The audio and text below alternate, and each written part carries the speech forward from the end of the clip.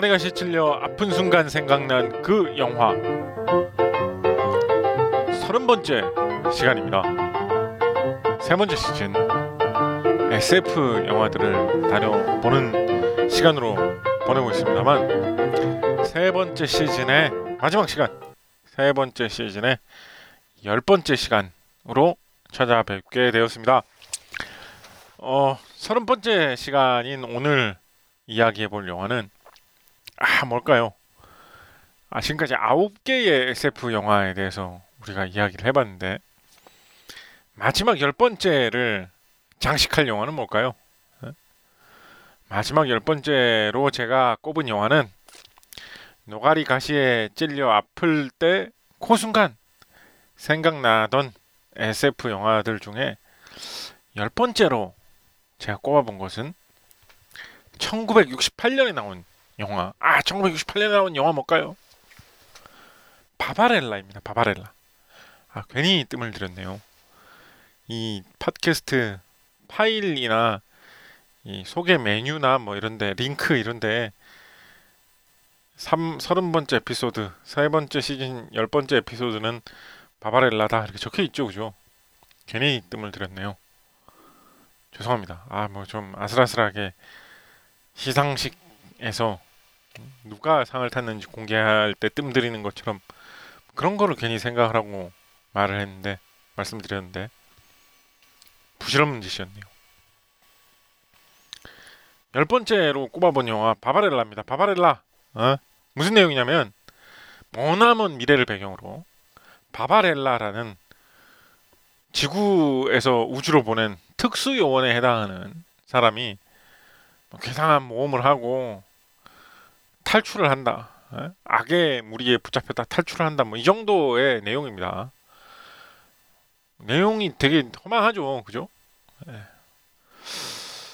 줄거리가 허망한데 실제로 영화를 봐도 줄거리는 이 정도입니다. 세세하게 줄거리가 누가 아까 악의 무리에 붙잡혔다가 탈출한다 그랬잖아요. 어떤 악의 무리에 붙잡혀서 어떻게 고생을 하다가 무슨 수로 탈출하는지 세세한 내용들은 여러 있습니다만 전체 기둥 줄거리는 방금 제가 설명한 대로 한 3마디 정도로 말씀을 드려도 그다지 영화의 감상에 큰 지장이 없을 만한 영화가 바로 이 영화 바바렐라입니다. 이 영화는 이렇게 좀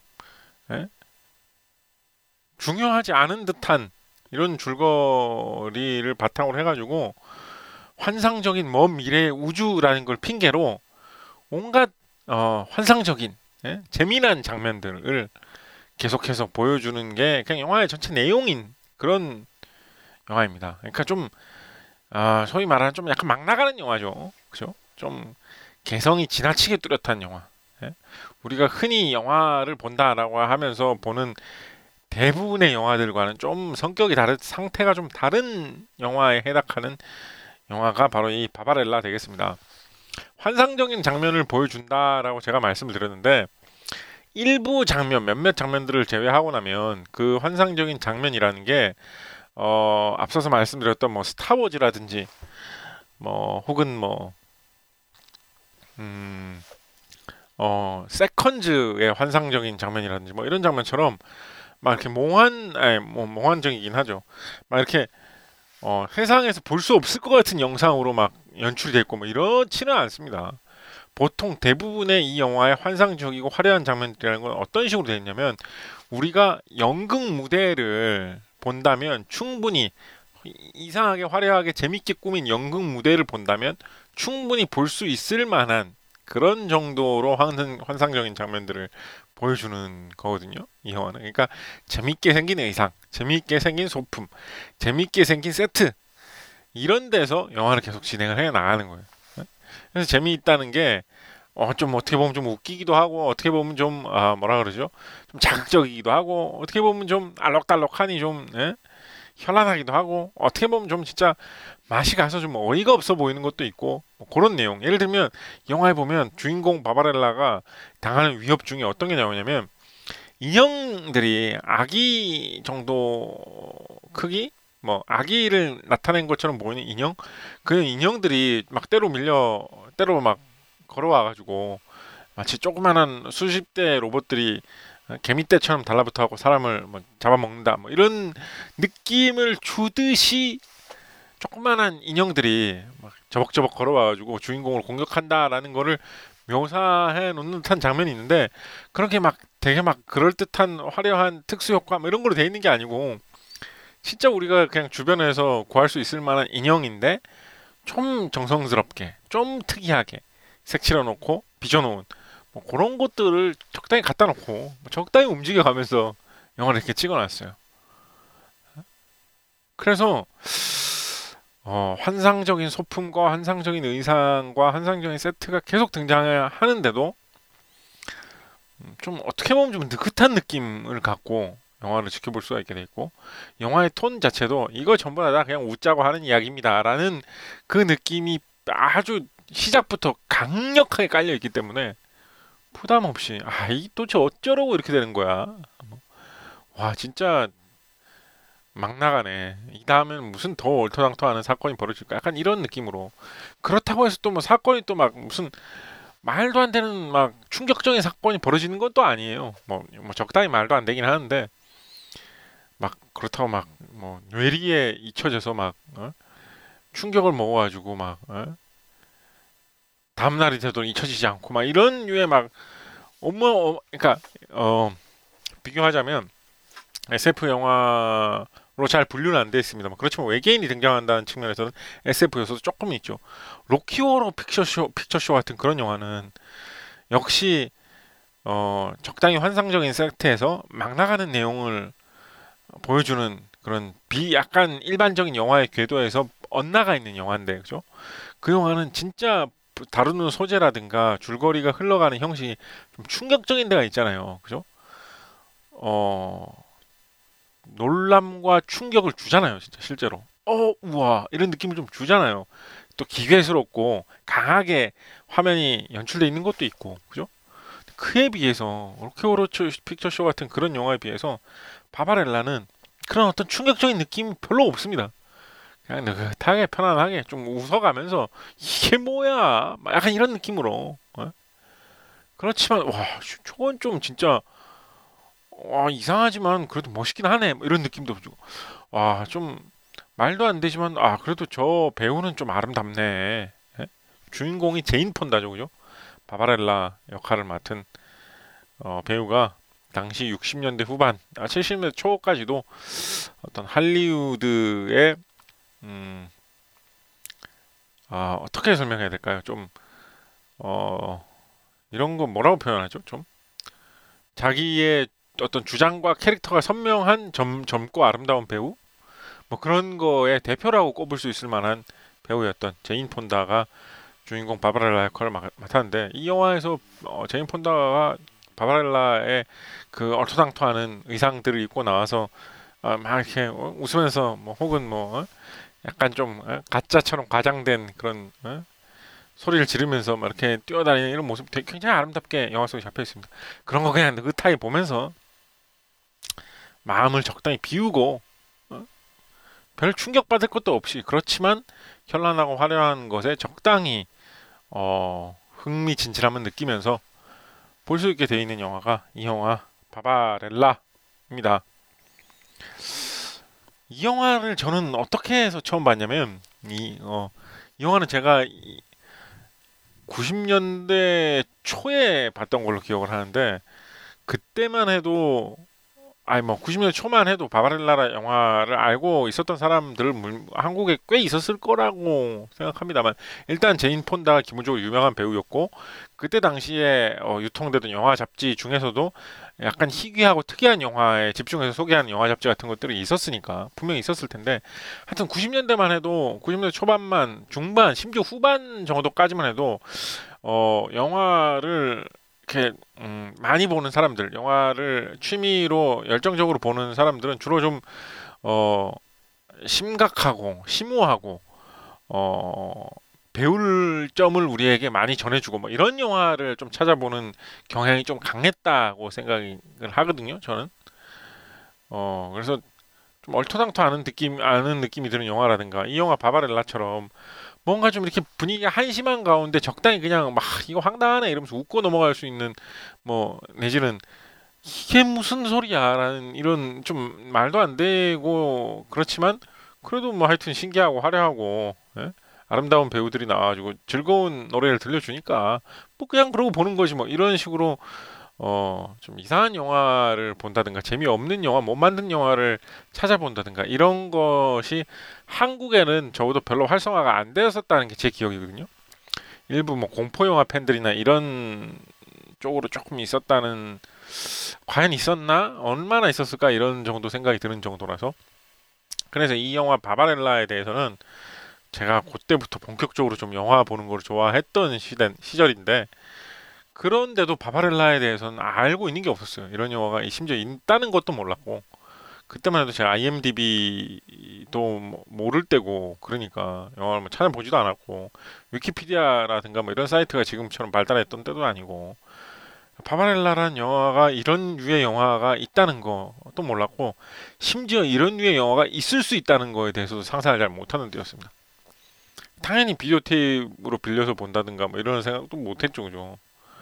어떤 무슨 그런 특이한 영화 상영하는 상영회 이런 거에 찾아갔다면 아마 볼 수 있었을지도 모르겠는데 그때까지는 바바렐라는 영화를 상영회 한다라는 상영회 기회라는 것도 저는 접할 기회가 전혀 없었습니다. 그런데 이 영화를 어떻게 봤느냐? 이 영화는 정말 우연히 봤는데 밤에 할 짓이 없어갖고 이 채널 저 채널 돌리다가 우연히 당시 집에 어떤 경로로 해가지고 우연히 들어오고 있던 NHK BS2 일본 위성 방송을 보게 됐어요. NHK BS2에서 금요일 저녁인가 목요일 저녁인가 되면 금요일 저녁이었던 것 같은데 밤이 되면 영화를 틀어줬거든요. 근데 주로 그때 어떤 영화를 틀어줬냐면 5, 60년대 할리우드 고전 영화 중에서 칼라 영화들을 많이 틀어줬습니다. 특히 볼거리, 화면이 화려한 영화들을 많이 골라서 틀어줬거든요. 그때 근데 이제 더빙을 안 하고 자막으로 보였어요. 그러니까 일본 위성 방송에 보여주니까 자막은 일본어 자막이 깔리고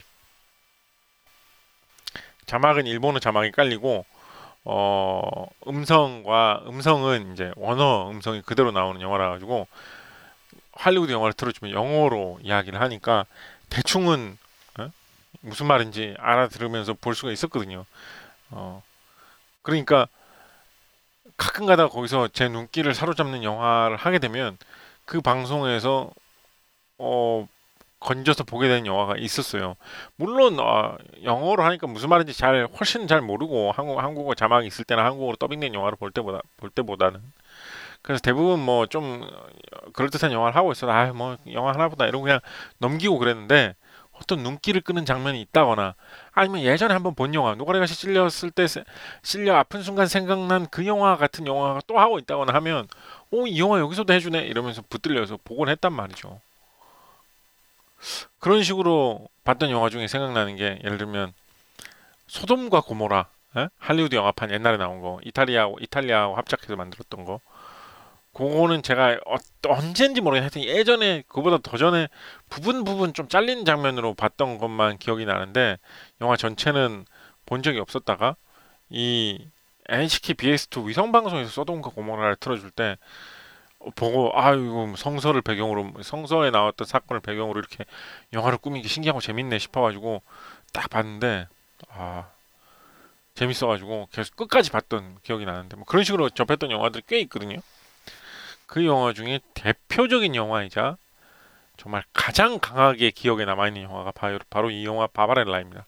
바바렐라가 우연찮게 영화가 시작한 지 바로 얼마 안 돼서부터 채널을 돌릴 때 딱 마주쳐서 봤는데 진짜 영화 장면 한 4초, 5초 보는 그 얼마 동안 이 영화에 완전히 진짜 빠져가지고 와 진짜 도대체 어쩌려고 영화가 이렇게 흘러가나 싶은 생각이 들어서 딴 데로 돌릴 수가 없었습니다. 그래갖고 와, 말도 안 된다. 뭐 이렇게 영화를 마음을 비우고 만들다니 진짜 어떤 짜릿함을 준다거나 말이 되는 이야기로 이어 나가야 된다거나 뭐 스릴 있게 영화를 꾸며 이런 생각 하나도 안 하고 그냥 느긋하게 그냥 좀 재밌는 거 넣어보자 현란한 거 넣어보자 춤추는 장면 넣어보자 노래 한번 넣어보자 날아다니는 사람 나오는 장면 넣어보자. 흐느적흐느적 하는 사람 나오는 건 넣어보자. 화려한 장면 한번 넣고 그냥 그 넣고 싶은 대로 그냥 부담 없이 막 계속 흘러가면서 영화가 나오면서 펼쳐지는데, 와, 이런 영화도 있구나. 영화가 이래도 되는구나 싶은 생각을 그때 참, 그런 부류의 좀 개성 있는 영화들을 처음 그때만 해도 뭐 로키 호러 픽처 쇼는 고사하고, 예? 이런 류의 좀 막 나가는 영화들을 거의 별로 못 봤을 때니까, 막 나간다고 볼 수도 없죠. 막 그 뭐 막 나가는 영화라고 말씀 많이 드렸습니다. 바바렐라 정도면 뭐 그래도 뭐라 그러죠? 아주 상식에 어긋날 만큼 이상한 내용이지만 사실, 예? 그래도 뭐, 예? 막 거부감을 느낄 정도도 될 수 있겠지만, 예? 그렇다고 막 대다수의 사람들이 못 견딜 수도 있겠죠. 뭐라고 해야 되죠? 대다수의 사람들이 참으려면, 즐기려면 즐길 수도 있을 만한 내용. 그렇게 취향이 많이 안 뒤틀린 사람이라도, 좀 웃기네. 저건 좀 특이하지만 뭐 그런대로 신기하게 아름답네라는 느낌을 갖고 대부분의 사람들이 처음부터 즐길 수 있을 만한 정도의 마일드한 이상함이라 가지고, 적당한 정도, 약한 수준으로 이상한 정도의 영화라 가지고 또 그런대로 부담 없이 푹 빠져서 볼 수도 있었던 그런 영화였습니다. 아마 이 일본 위성 방송에서 흘러나온 그 방영 시간을 잡아채 가지고 보지 못했었다라면 이런 희한한 영화도 있구나. 이런 영화도, 이렇게 만든 영화도 보고 즐기고 개성이 있구나. 이런 묘미가 있구나라는 거를 훨씬 더 나중에야, 예? 깨닫지 않았을까. 그런 생각이 들 정도로 참 교묘하게 맞아떨어진 기회였다는 생각이 듭니다. 그러고 보면 참, 네? 운명이라는 게 있지 않을까? 뭐 이런 이야기에 좀 맞아드는 순간인 것 같기도 해요, 그죠? 참 운명 이야기를 하면서 막, 예? 인생에 큰 가르침을 준 귀인을 만난다거나 뭐 어떤 직업이나 전공을 선택하는 거에 대한 결정적인 기회 뭐 이런 거에 대한 이야기를 하는 게 마땅할 텐데, 참 저에게는 우연히 빚어준 운명이라면 우연히 채널을 돌리다가 제대로 서비스도 안 되고 있던 이웃나라 위성방송에서 해주는 수십 년 전 할리우드 영화를 우연히 접한 덕분에 인간의 인생의 취향이 한쪽으로 흘러가 버린 거죠. 그런 거를 보고 즐겼던 취향이 있었기 때문에 지금 이 노가리 가시에 찔려 아픈 순간 생각난 그 영화와 같은 이런 팟캐스트 부담 없이, 예? 그렇게 막 영화에 대한 깊은 통찰력과 막 아주 알찬 정보 이런 거를 준다는 목적도 없고, 예? 그렇다고 해서 정말 신나고 재밌고 웃기고 즐거운 시간으로 어, 여러분의 스트레스를 풀어드리겠습니다. 뭐 이런, 의도도 없이 그냥 적당히 생각나는 대로 영화에 대해서 이 말 저 말 주절주절 하면서 시간을 보내보는 아무 부담 없는, 백색 소음이나 다를 바 없이 그냥 들으면서 여러분이 일을 하시거나 주무시거나 아니면 아무것도 안 하실 때 그냥 마음을 가라앉히실 때 이걸 들으시면서 딴 생각을 하셔도 아무 지장이 없는 그런 내용의 팟캐스트를 지향을 하는, 녹음을 하는 인간이 되었습니다. 저는, 예? 그때 그 우연히 본, 채널에서 바바렐라를 접하지 않았다면 제가 이런 인간이 되었을까요? 그런 생각이 오늘 문득 이번 시즌 마지막 시간이라서 그런지 참 드네요. 이 영화가 다루고 있는 어떤 그런 이런 화려한 모습들이라든가 좀 이런 맛이 간 느낌, 우스꽝스러운 모습 이런 것들은 60년대 후반에 나온 영화답게 당시의 어떤 히피 문화를 많이 반영하고 있습니다. 히피들의 좀 이렇게 좀 방종적인 모습, 뭐 어떤 술 뭐 이런 것들을 좀 과하게 즐기는 모습, 혹은 뭐 어떤 내일에 대한 걱정, 어떤 성실하고 진지한 성실하고 어떤 어, 치밀하게 다듬어진 어떤 사회에 대한 고민 이런 것들을 좀 배격하고 느긋하고 여유롭게 즐기면서 약간 그러면서도 항상 좀 뭐라 그러죠? 좀 긍정적이고 평화, 어? 사랑 뭐 이런 걸 강조하면서, 놀면서, 그냥 환상의 세계 이런 걸 상상하면서 그런 어떤 그런 히피 정신 이런 것들 속에서 피어나던 고 문화 이런 것들을 잘 살려서 아주 먼 미래, 머나먼 우주의 풍경을 환상적으로 그려낸 영화였다고 생각을 합니다. 음, 이렇게 말씀드렸는데 뭐 이렇게 말씀드리면 영화 되게 막 만든 것처럼 오해할 수도 있는데 그렇지는 않습니다. 영화를 보면 아까 뭐 주인공의 의상이라든가 세트라든가 소품 이런 거 얘기를 했는데 다 정성 들여서 잘 만들어져 있는 편이고 뜯어보면 아이디어가 좋고 아름답고 신기하고 참신한 것도 꽤 많이 있습니다. 그러니까 황당하고 특이하고 앞뒤 연결이라는 측면에서는 말도 안 되는 것들이 계속 펼쳐지는 영화이지만 개별적으로 뜯어놓고 보면 한 장면 장면만 놓고 보면 그 자체로는 열심히 미술적인 노력이 재능이 폭폭 담겨 있는 영화가 이 영화라는 생각도 듭니다. 그래서 영화를 한번 본 순간 그렇게 와 신기하다. 와 이 장면 재밌네. 라면서 보고 빠져들 수밖에 없지 않았을까. 그런 생각도 듭니다. 음, 배우들도 좋아요. 주인공 제인 폰다는 뭐 아름다운 미모를 과시하면서 이 영화의 황당한 내용에도 아주 잘 어울리는 적당히 웃기고 또 적당히 좀 놀란 척하면서도 재밌어하는 뭐 그런 모습들이 다 잘 어울려가지고 딱 들어맞고 조연 배우들도 뭐 다 잘 맞게 나오는 영화입니다. 그러니까 어, 어떻게 보면 배우의 어떤 치밀한 연기력, 막 감동을 잡아내는 이끌어내는 연기, 무슨 한국식으로 말해서 무슨 눈빛 연기, 막 이런 게 많이 필요한 영화는 아니거든요. 그렇다고 해서 아무 배우나 막 써가지고 뭐좀 이상한 느낌이 든다 이런 건 또 아닌 영화입니다. 배우들이 다 잘 들어맞게 나와가지고 영화의 좀 황당한 내용이지만 황당한 속에서도 드러나는 이런 재밌거리, 웃음거리, 아름다운 영상 이런 것들을 잘 즐길 수 있게 또 배우들이 살려주고 있는 배우들이 또 활용이 되고 있어가지고 그러니까 어떻게 보면 막 만든 영화처럼 보일 수 있는데 사실은 참 정성이 많이 들어간 영화고 어떤 예술적인 의지가 눈에 바로 팍 띄는 미술이라든가 소품, 의상 이런 것뿐만 아니라 배우들에게도 꽤 많이 역할이 돌아가 있는 그런 영화라고도 저는 감히 생각을 해봅니다. 배우들 중에 마르셀 마르소 같은 배우는 기억해 볼 만하죠. 마르셀 마르소라고 하면 그 대표적인 그 프랑스의 마임 배우지 않습니까? 우리가 지금은 좀 자주 안 나오는데 90년대까지만 해도 마임을 하는 프랑스 사람의 영상 하면 항상 이 사람이 나오는 영상을 많이 갖다가 썼거든요.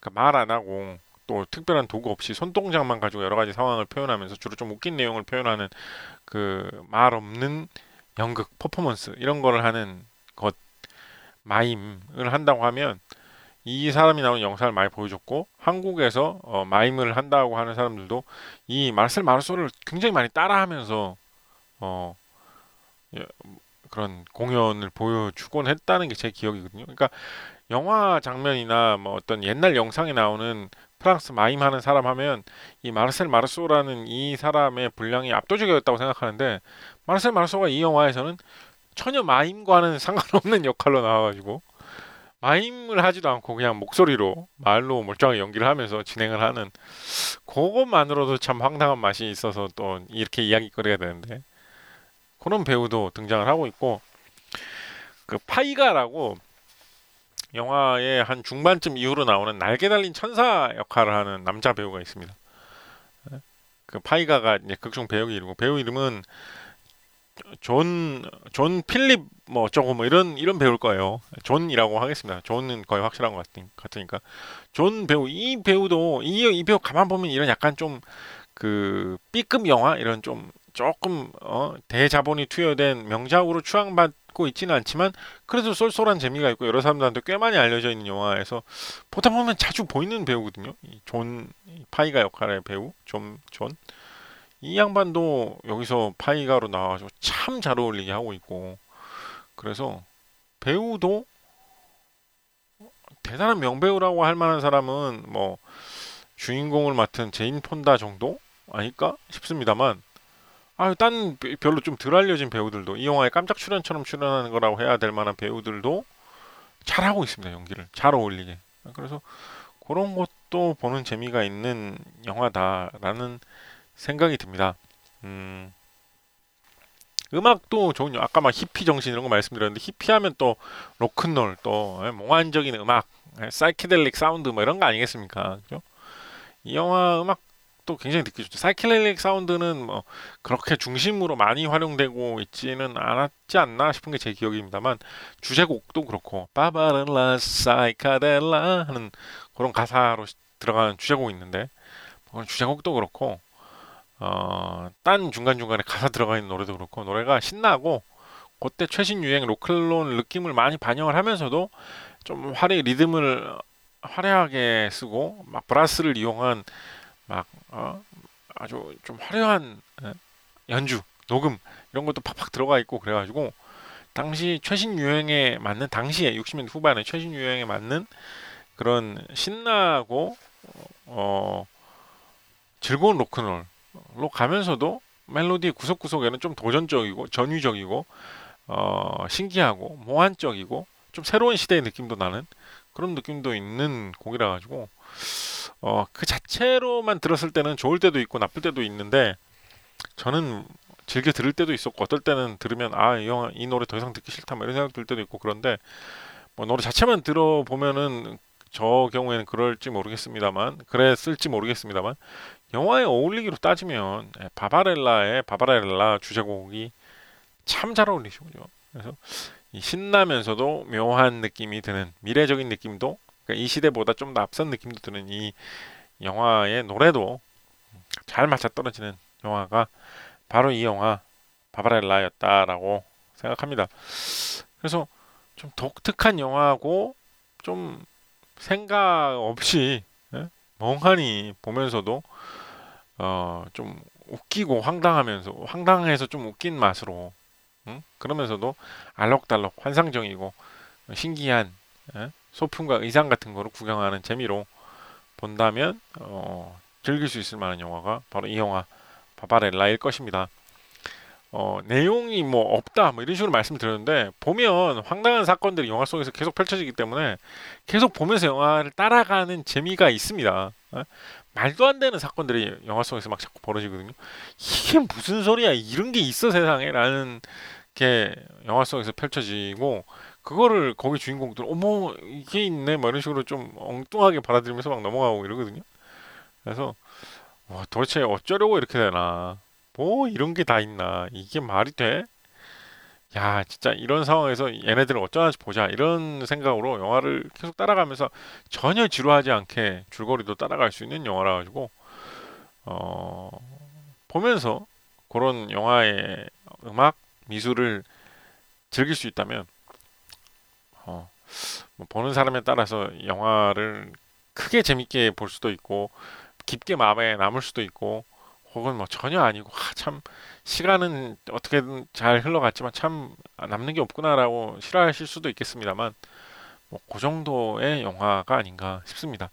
저는 이런 영화를 약간 뭐라고 말하냐면 B 플러스급 영화 내지는 뭐 B 플러스 A 마이너스급 영화라고 할 때도 있는데 그건 좀 아닌 것 같고 B 플러스급 영화라고 할 때가 있는데 그러니까 뭐냐면 B급 영화라고 하면 보통 뭔가 어떤 영화를 뭔가 재밌게 만들려고 노리고 보통 딴 영화를 따라하죠, 그죠? 딴 영화의 아류작을 만들죠, 그죠? 그렇게 해서 만들었는데 좀 부족한 점이 있어서 보통 예산이 부족해가지고 아류작으로 만들었지만 정말 깨끗하게 만듦새가 뛰어나게 원래 따라하려고 했던 영화의 재미들을 다 그대로 살리지는 못했지만 어떻게 저렇게 타협을 해가지고 적당히 비슷한 재미를 살리고 나름대로 그 타협의 과정에서 묘한 다른 개성도 살리는 그런 영화가 저는 B급 영화라고 생각을 하거든요. 그러니까 좀 중저예산으로 만든 그런 영화를 저는 B급 영화라고 생각을 하는데 그에 비해서 B 플러스급 영화는 약간 어떤 거냐면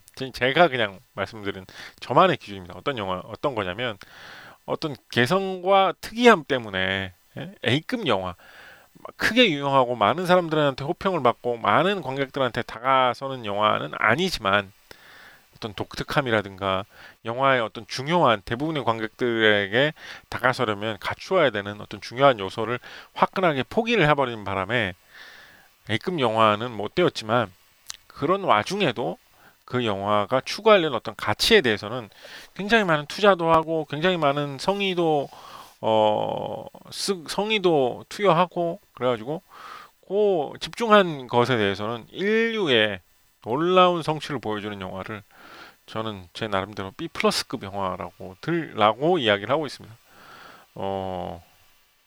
공포 영화 같은 것 중에 보면 B 플러스급 영화들이 꽤 있죠, 그죠?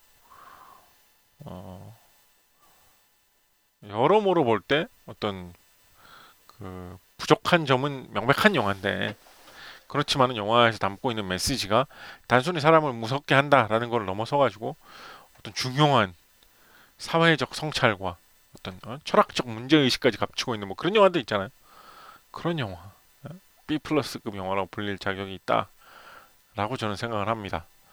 그런 면에서 저는 바바렐라도 어떤 그런 재밌는 소품, 현란한 영화 미술, 의상 이런 것들이 영화 전체의 이상함, 특이함, 부족한 부분을 넘어설 만큼 많은 공이 들어갔다고 생각하기 때문에 바바렐라도 역시 B 플러스급 영화로 보기 마땅한 영화 아닌가 한번 생각해 봅니다. 그때 우연히 바바 채널을 돌리다가 바바렐라를 보고 신기해하면서 빠져들었던 이런 영화가 세상에 있네. 도대체 이 영화 제목이 뭘까? 하면서 계속 영화를 눈을 뗄 수도 없이 쳐다봤던 그때의 기억 다시 생생하게 돌아오네요. 앞으로 이렇게 신선한 영화를 발굴할 재미가 얼마나 더 남아있을까요? 참, 그런 거 생각하면 좀 아쉽기도 해요.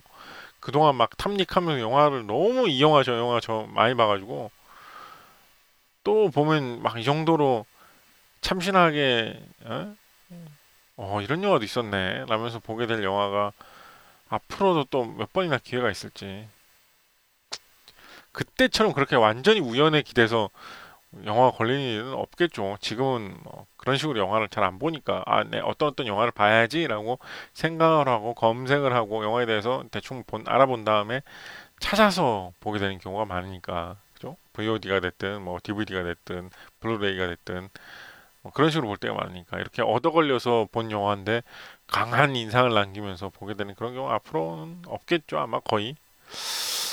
그래도 하여튼 아직도 남아있는 신선한 놀라움을 줄 영화 볼 기회가 또 앞으로도 있겠지 기대를 해봅니다. 이렇게 해서 노가리 가시에 찔려 아픈 순간 생각난 그 영화 10번째 시간까지 모두 맞춰보았습니다. 세 번째 시즌 어떻게 하다 보니까 10개의 영화에 대해서 이야기를 다 해버린 것 같아요. 막 좀 짧게 지나간 것 같아요. 이상하게 이번 시즌은 왜 그런지 모르겠네. 영화 하나하나가 재밌어서 그랬나 너무? 아니 더 재밌는 영화들 첫 번째 시즌에 진짜 많이 있었는데 왠지 모르게 이번 시즌은 더 빨리 지나간 느낌이 듭니다. 이렇게 해서 마치도록 하겠습니다. 여러분 감사합니다.